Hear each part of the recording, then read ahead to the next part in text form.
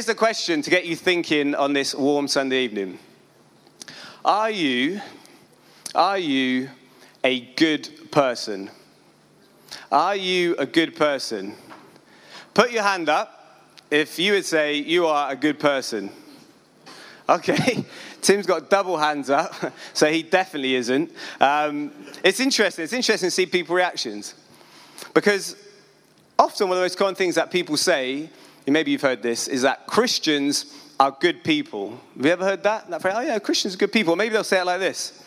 I'm a Christian. I mean, I don't kind of believe all the stuff, but I try to live a good life. Maybe you've said that yourself. Or sometimes when people are asked, who goes to heaven? What's one of the most common answers? Good people. And obviously the implication of that being, I'm a good person, so I'm going there. And is that the message of Christianity? Is that the message of Jesus? No, the message of Jesus is that God knew that you and I could not be good enough, could not live the perfect life that we needed to live to get into heaven. And rather than just wash his hands of us and say, I'm done with those people, I'm going to leave them to it, they can just kind of ruin their own lives. God came himself. He sent his son. Jesus came and he lived the perfect life that you and I couldn't live. He died the death, paid the punishment that we could never pay. And as we've heard time and time during the worship, with his final breath, what did he say? It is finished. And when he said that, he said every act, every good thing that needed to be done to earn salvation has now been accomplished. It is finished. And so that now means that the only thing that you and I have to do to know God, to be with him for eternity, to know salvation and freedom from sin, is to have faith, to believe and to trust in his finished work. And when you get your head around that, it really is a scandal. See, every gift, everything that we get in life comes at a cost, doesn't it?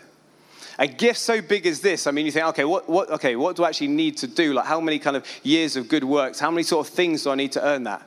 And Jesus' death on the cross says, it is finished. Nothing left for you and I to do to earn that, except put our faith in Jesus. And so the reality is there's nothing you can do to make God love you anymore, and nothing you can do to make God love you any less. Crazy. And a lot of people would love if this sermon finished just there. Mainly because 3 minutes is about your optimum sermon length. Maybe 2 minutes for some of you.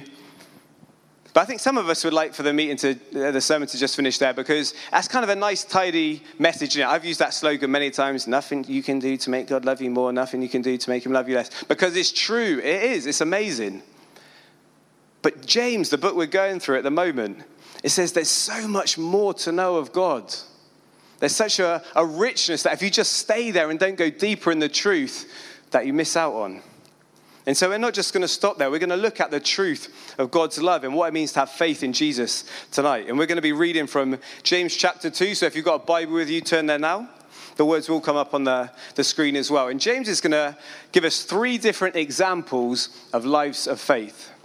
And as we're doing that, I just encourage you, as we're looking at each different one, have a think at your own faith, your own heart, and say, you know what? Can I recognize any of these kind of stories or examples in my own life? So starting off in James chapter 2, verse 14. What good is it, my brothers, if someone says he has faith but does not have works? Can that faith save him? If a brother or sister is poorly clothed and lacking in daily food, and one of you says to them, go in peace, be warmed and filled, without giving them the things needed for the body, what good is that?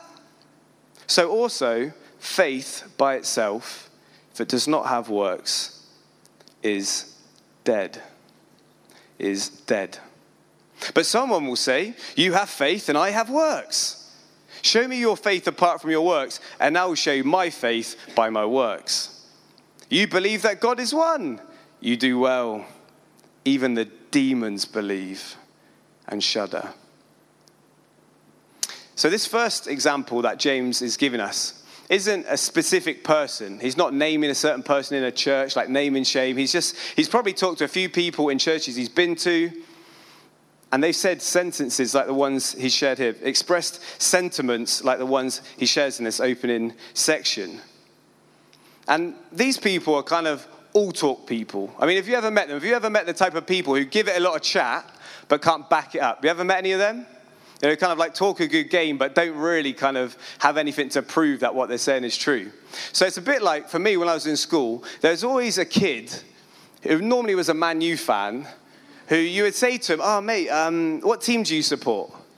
And they'd be like, oh, Man United. Oh, cool. So who's your favourite player? And there's always, oh, David Beckham. Yeah, Becks. Like, okay, cool. Yeah, great. And what about any other players than Becks?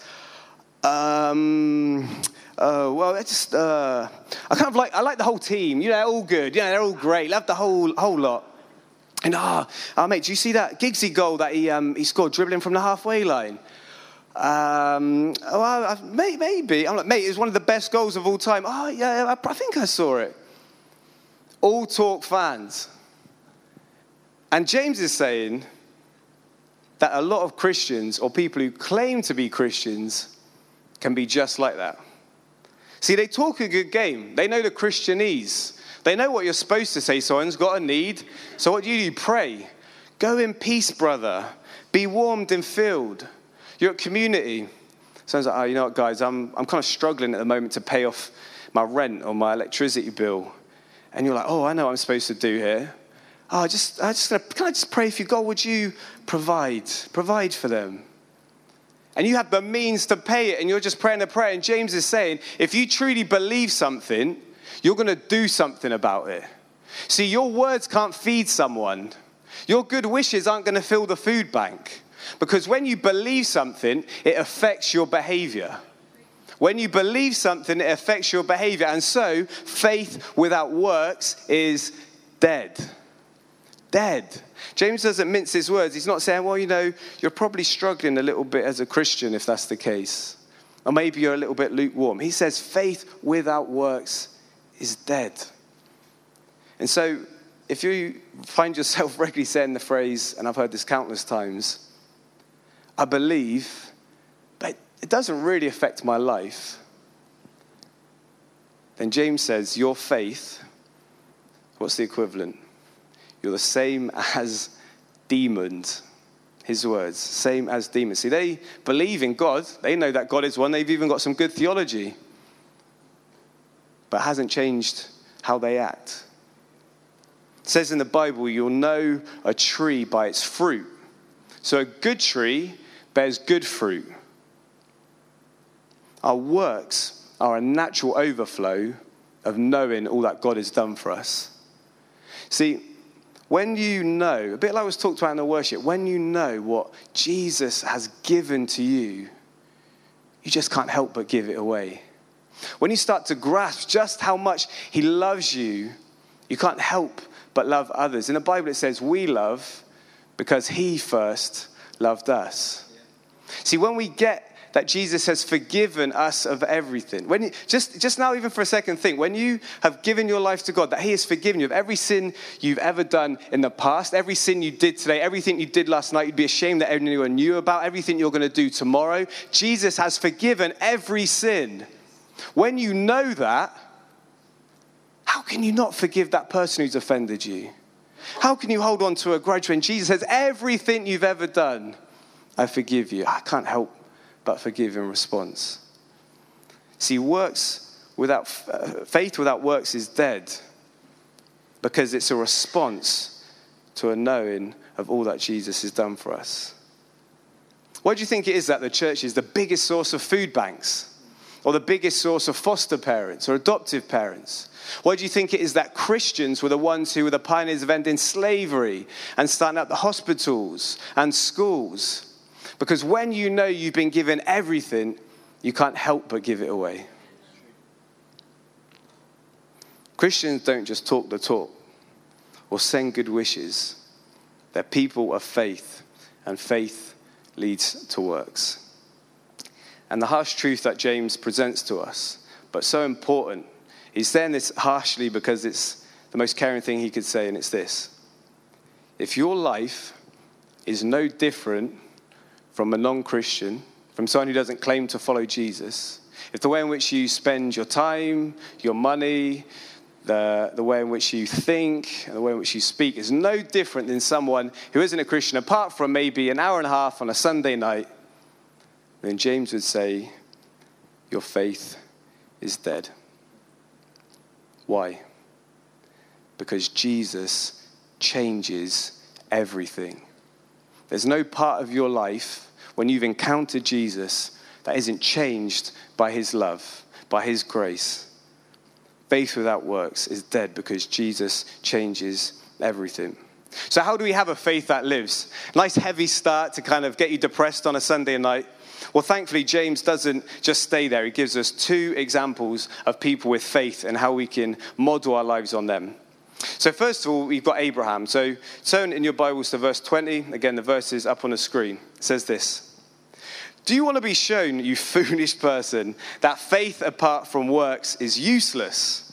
Was not Abraham, our father, justified by works when he offered up his son Isaac on the altar?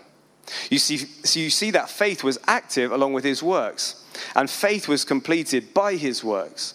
And the scripture was fulfilled that says, Abraham believed God, and it was counted to him as righteousness. And he was called a friend of God. You see, a person is justified by works and not by faith alone. So you need to know a bit about Abraham's story to get the context of what James is saying. So the story of Abraham is that he heard from God. God said to him, I want to move you to a new land and you're going to be a mighty nation. And the first thing to point out is Abraham heard from God.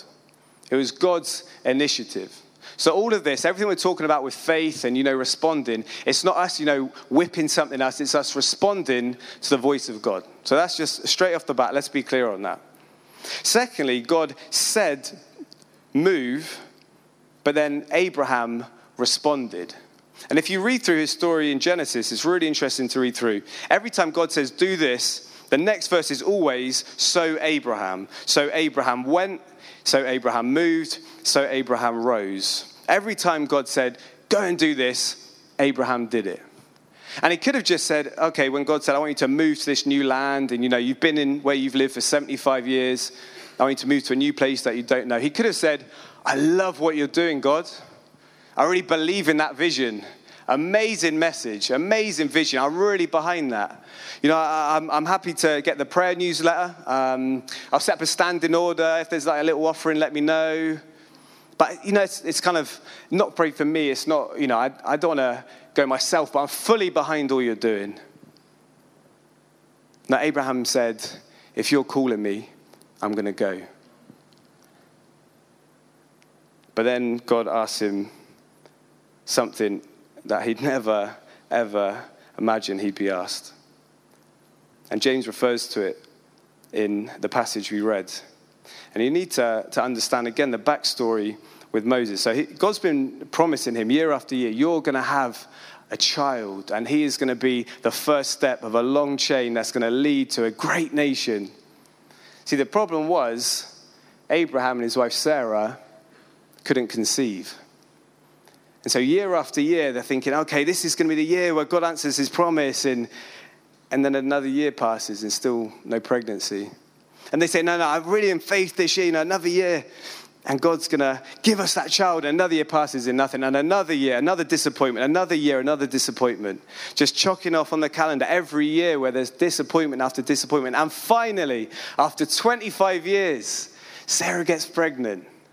Can you just imagine how she'd feel that first time, that kick in her womb? 25 years of waiting, just that first feeding, then holding the baby in her arms. Can you just imagine what would be going through your head, holding that promise 25 years on in your arms?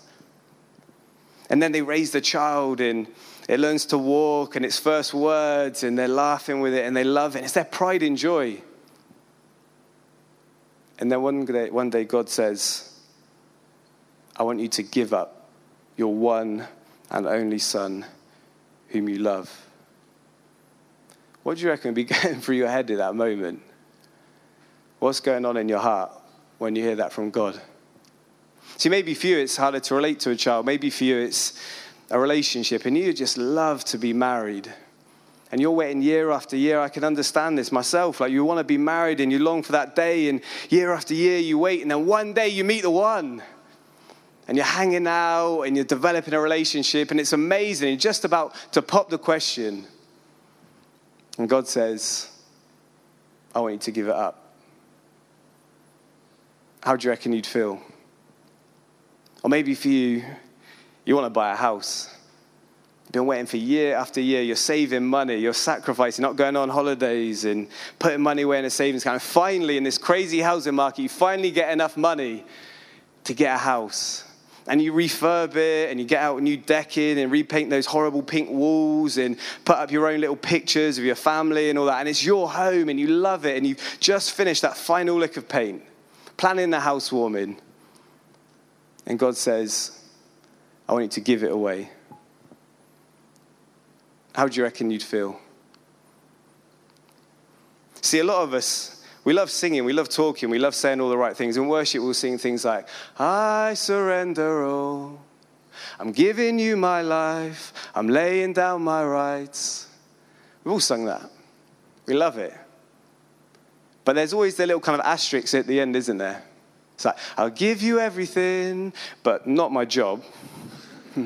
I'll give you everything, but I really would like to be married at some point, and you're kind of not doing things how I'd like, so I might kind of shortcut your plans for me and shortcut what you say about sex and dating and all that stuff, because I know you're good, but kind of this is my area. See, for Abraham, he sang those things. He said, I surrender all. So when God says to him, I want you to give up your son, what does it say in verse 3? So Abraham rose early in the morning, saddled his donkey, and took 2 of his young men with him and his son Isaac. And he cut the wood for the burnt offering and arose and went to the place of which God had told him. The question of Abraham's life is, will you have faith in God? Earlier in worship, we sang over and over, you are good, good, good Father. All these things we're saying, you are good. Do you trust that God is good? See, Abraham, as he took, just imagine that walk up to the mountain with his son in this word, and his son's wondering what on earth is going on. See, in that moment, he had to know beyond all certainty that God is good. I don't know how he's going to get me out of this situation, but I know that he is good, and I trust him and have faith that one way or another, he is going to save my son whom he promised to me. Do you know that God is good? And just as I was preparing this message, I really got this sense from the Holy Spirit that there's some people here today who, you know that God wants to use you. In fact, you might even have something specific that you're like, I feel like God wants to use me in this area. I just feel like God's called me to certain things.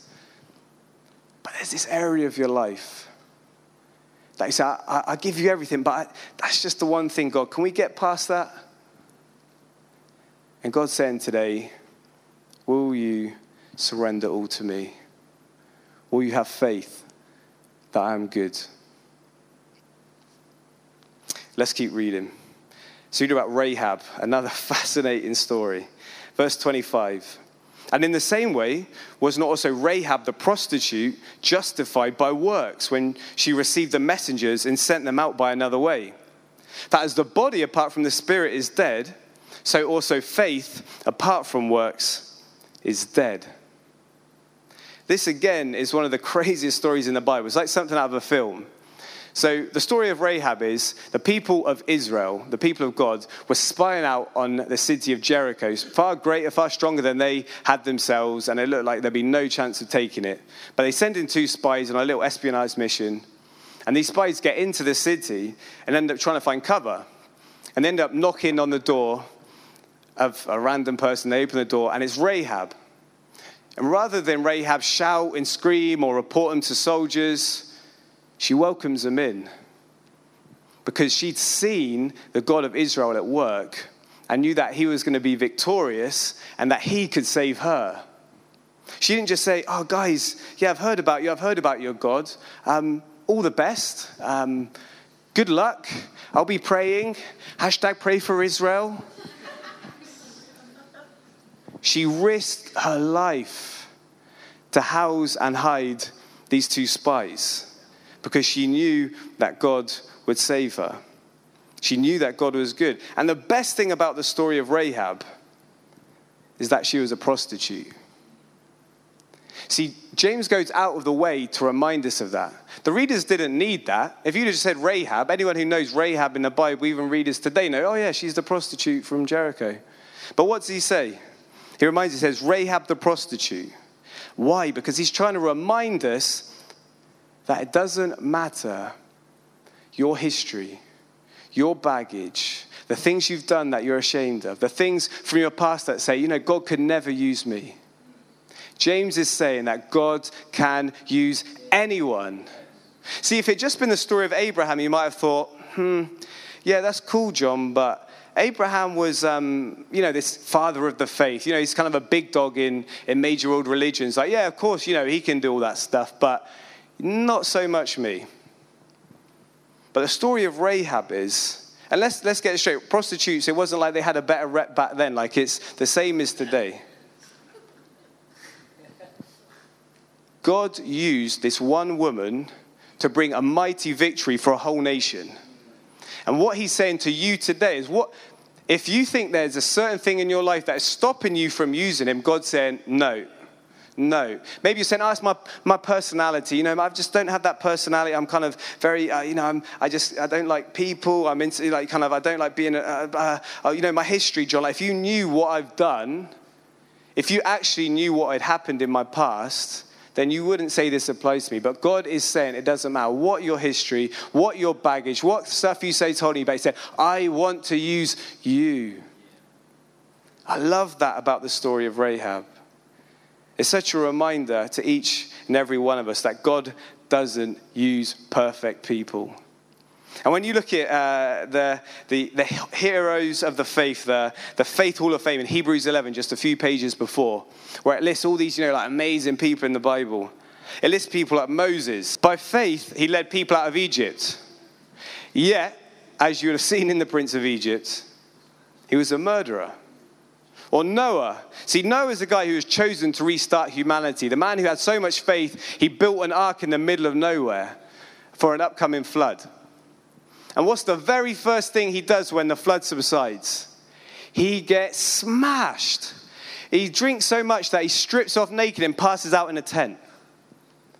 God used him to restart the human race. What about David? The king of Israel, the one who Jesus is named after, the son of David, committed adultery and murdered to cover it up. These are the heroes of the Bible. These are the type of people that God wants to use. Even Abraham, the father of the faith, was full of fear, deceived people. He laughed when God said, you're going to have a kid. Even Abraham. Because it's not about God using the strong, but the weak. God chose the foolish to shame the wise. Because when you know your own sin, you see just how much you need God. It's a bit like a story in Luke chapter 7 about another prostitute. And Jesus has been invited to have dinner with a load of religious folk. And they're all hanging out, eating away. And all of a sudden the door bursts open and a woman runs in. She's weeping and weeping. And she runs up to Jesus, just gets down on the floor and starts washing his feet with her tears and with ointment and wiping his feet with her hair. And all the religious people aren't liking it. They're not happy. How can Jesus associate with a prostitute? And he knows what they're thinking, and he says this. Do you see this woman? I entered your house, and you gave me no water for my feet. But she has wet my feet with her tears and wiped them with her hair. You gave me no kiss, but from the time I came in, she has not ceased to kiss my feet.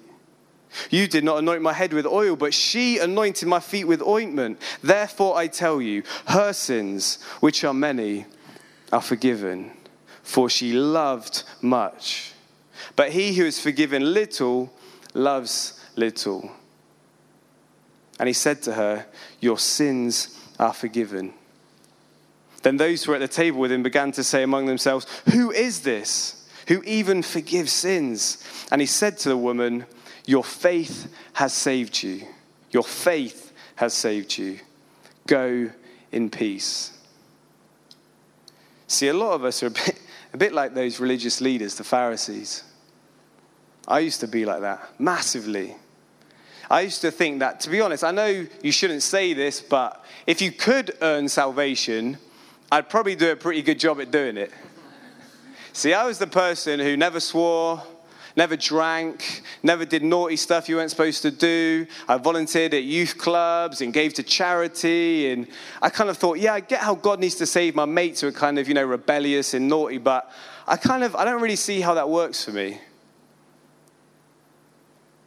But then by God's grace, he opened my eyes to my sin and showed me just how deep it went. The pride and the greed and the jealousy and the lust and the anger. And I was brought to a place of realizing just how much I needed God. See, I used to think it was others that needed saving. And then I finally saw that I needed Jesus' grace and forgiveness as much as anyone. Have you ever been to that point? Have you ever just got to that place? A bit like those two women, the two different prostitutes who know they didn't deserve their sins forgiven, and yet God forgave them anyway, of everything. See, just the more, even in recent, I've been a Christian for years now, but even in recent weeks, I was just struck again by the complete scandal of it all, that just everything, it's not just kind of like I used to sin in my past and now I've got things sorted. Not at all. And yet Jesus still forgives me and still says, I love you, I love you, I love you, I love you. See, when you know just how much you've been forgiven, it's not a question of, do I need to give to church? Do I need to be a part of a community? Do I need to serve? Whatever you said, Jesus, you have done everything for me. What can I do for you? See, until you get to that place, you won't understand what it means to be loved by God and to love others. So I just want to encourage you tonight, if maybe you think, like I used to, that you're a good person, that you can earn salvation, say to God tonight, the scariest prayer you ever pray, God, show me my sin and my need of you. It will transform your life. It's going to lead to worship and it's going to lead to works. See, we could spend the rest of tonight doing a 10-point strategy of how you can, be a better worker and all that. That would be completely pointless. The reason that faith without works is dead is because your faith is dead. It's not a works issue. And so if you're struggling to work and to do the things you want to do, come to Jesus again tonight. Come to him and say, God, I want to know your grace, your mercy, your love, and I want to give it away. Because Jesus didn't just say, I love you. He showed it. Because in the story of Abraham, we read earlier, Abraham's son was spared. God was never going to have Isaac killed. He stopped it from happening. But what he didn't stop was when his own son was on the cross. As he hung there, taking every sin that you and I have ever done on himself. Just the more we look at that picture, we just say, Jesus, what can I do for you? What can I do for you? It's pointless us just working out how can we be better Christians, how can we do that? All we want to do is be better worshippers. We just want to say, I love you, Jesus. What can I do for you? Thank you, Lord. Romans 8:32, it says this, he who did not spare his own son, but gave him up for us all, how will he not also with him graciously give us all things? If God didn't spare his own son, how much more does he want to give to you? So you're nervous about, I don't know if I can give over that relationship to God. Can I really trust him? Well, he gave everything for you. I'm not sure if I can, we've got an offering coming up soon, and every time James talks about how we're going to pray about what money I should give, I kind of flinch and say, I'm going to kind of switch off that idea. Come to Jesus who gave everything for you. You don't have to work out, should I, shouldn't I? It's just, how much, God? Every week, we keep hearing this phrase, be hearers and doers of the word. And it'd be silly if we heard a whole talk on faith without works being dead, if there wasn't an element of response for us this evening. And so in a bit, I'd just actually like to invite the band up now. We're going to have a chance to respond this evening. And it is something that you can do in your own heart. And to be honest, for many of us, it's things we have to do out there. That's got to change. You've got to get before God and say, I want to check my heart before you and say, God, I want to have a faith that comes out of a response of knowing all you've done for me. But I think for many of us, actually, tonight is a moment to make a declaration that says, I want to declare a faith in God. Maybe for the first time, maybe for some of you, you heard the story of the kind of all-talk person. And like, you know what, for me, my life doesn't really look that different from just a Sunday evening to anyone else who wouldn't claim to know Jesus. Or maybe for you, a bit like Abraham, you know that God wants to use you, but there's just that one area of your life that you're struggling to surrender. Jesus saying, come, lay it down at the cross tonight. Maybe for you, you're like Rahab, and every time you're thinking about doing a new thing for God, leading a group, being part of a community, serving, whatever it is, there's always that niggling thing, the devil whispering in your ear, yeah, but people might find out about this, or, sorry, God can use you with all that dirt and filth. And Jesus is saying, I have made you clean, and I want to use you.